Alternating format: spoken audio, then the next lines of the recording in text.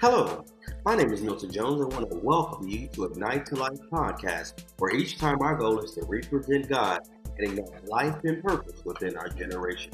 Man, we're going to be talking about today, the battlefield is in the mind. The battlefield is in the mind. If you will turn with me over to 2 Corinthians chapter 10, verse number 3, we're going to be talking about, man, where is the battle going on? And we're going to show you tonight how to go about winning that battle. And if you turn to 2 Corinthians chapter 10, verse 3, it says this. I'm reading out of the Amplified version. It says, "For though we walk or live in the flesh, we do not carry on our warfare according to the flesh, and use mere human weapons. But the weapons of our warfare are not physical weapons of flesh and blood, but they are mighty before God for the overflow and destruction of strongholds." Now, what's a stronghold, you may ask? A stronghold is a fortified pattern of thinking. And whether you realize it or not, whether you know it or not, everyone has fortified patterns of thinking, whether they be good or bad. In this case, we're talking about bad strongholds. Why?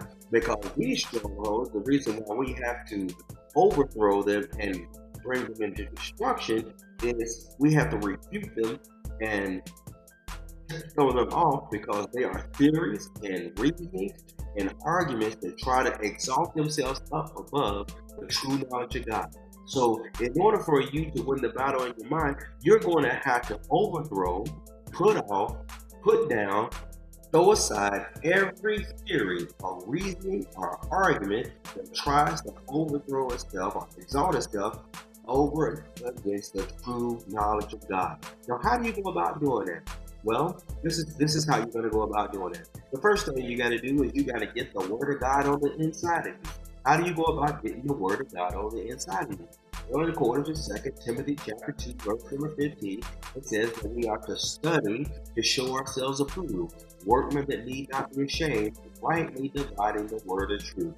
So in order for us to be able to put off, or throw down, or pull down all those arguments or theories or reasons which try to exalt themselves above the knowledge of God, the first thing we got to do is we got to get the Word of God on the inside of us.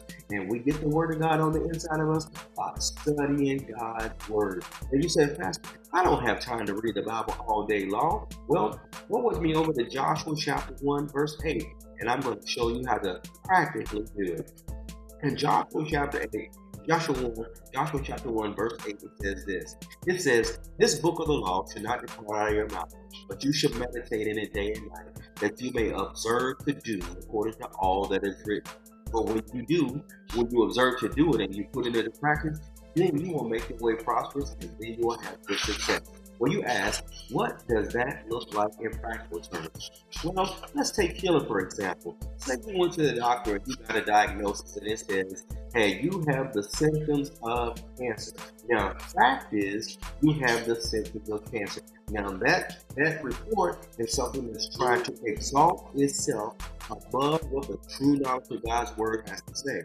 Because what God's Word says about the situation is, by Jesus' stripes, and according to Isaiah 53:5, by Jesus' stripes, we were healed and we are healed. So this is what you do. You say, "Yep, fact is, the doctor's report says I've been diagnosed with cancer. But the truth of God's Word is by Jesus' stripes I'm healed." So I'm going to put off, throw down, throw to the side the doctor's report, and I'm going to stand on the Word of God, and I'm going to begin to speak over myself that by Jesus' stripes I am healed. Not going to be healed, not in the sweet by and by, but I'm healed right now. So you say, how often do you have to do that? Man, you got to do that all the time. And what do? How do you get that word on the inside of you? You begin to say it over and over and over again to yourself. What it means to meditate. It means to mutter. It means to repeat. Saying it again and again and again to yourself. By Jesus' stripes I'm healed. By Jesus' stripes I'm healed. By Jesus' stripes I'm healed. By Jesus' stripes I am healed. And what do you begin to do? When you begin to get the word on the inside of you, you begin to get an image of yourself walking around healed. You begin to walk around healed. You begin to talk like you healed. You begin to act like you healed. And guess what else? You begin to say out of your mouth, by Jesus' stripes I am healed. So what did you do? You put down the old report and you put on the new. You put down the old pattern of thinking and you establish a new pattern of thinking. And guess what will happen?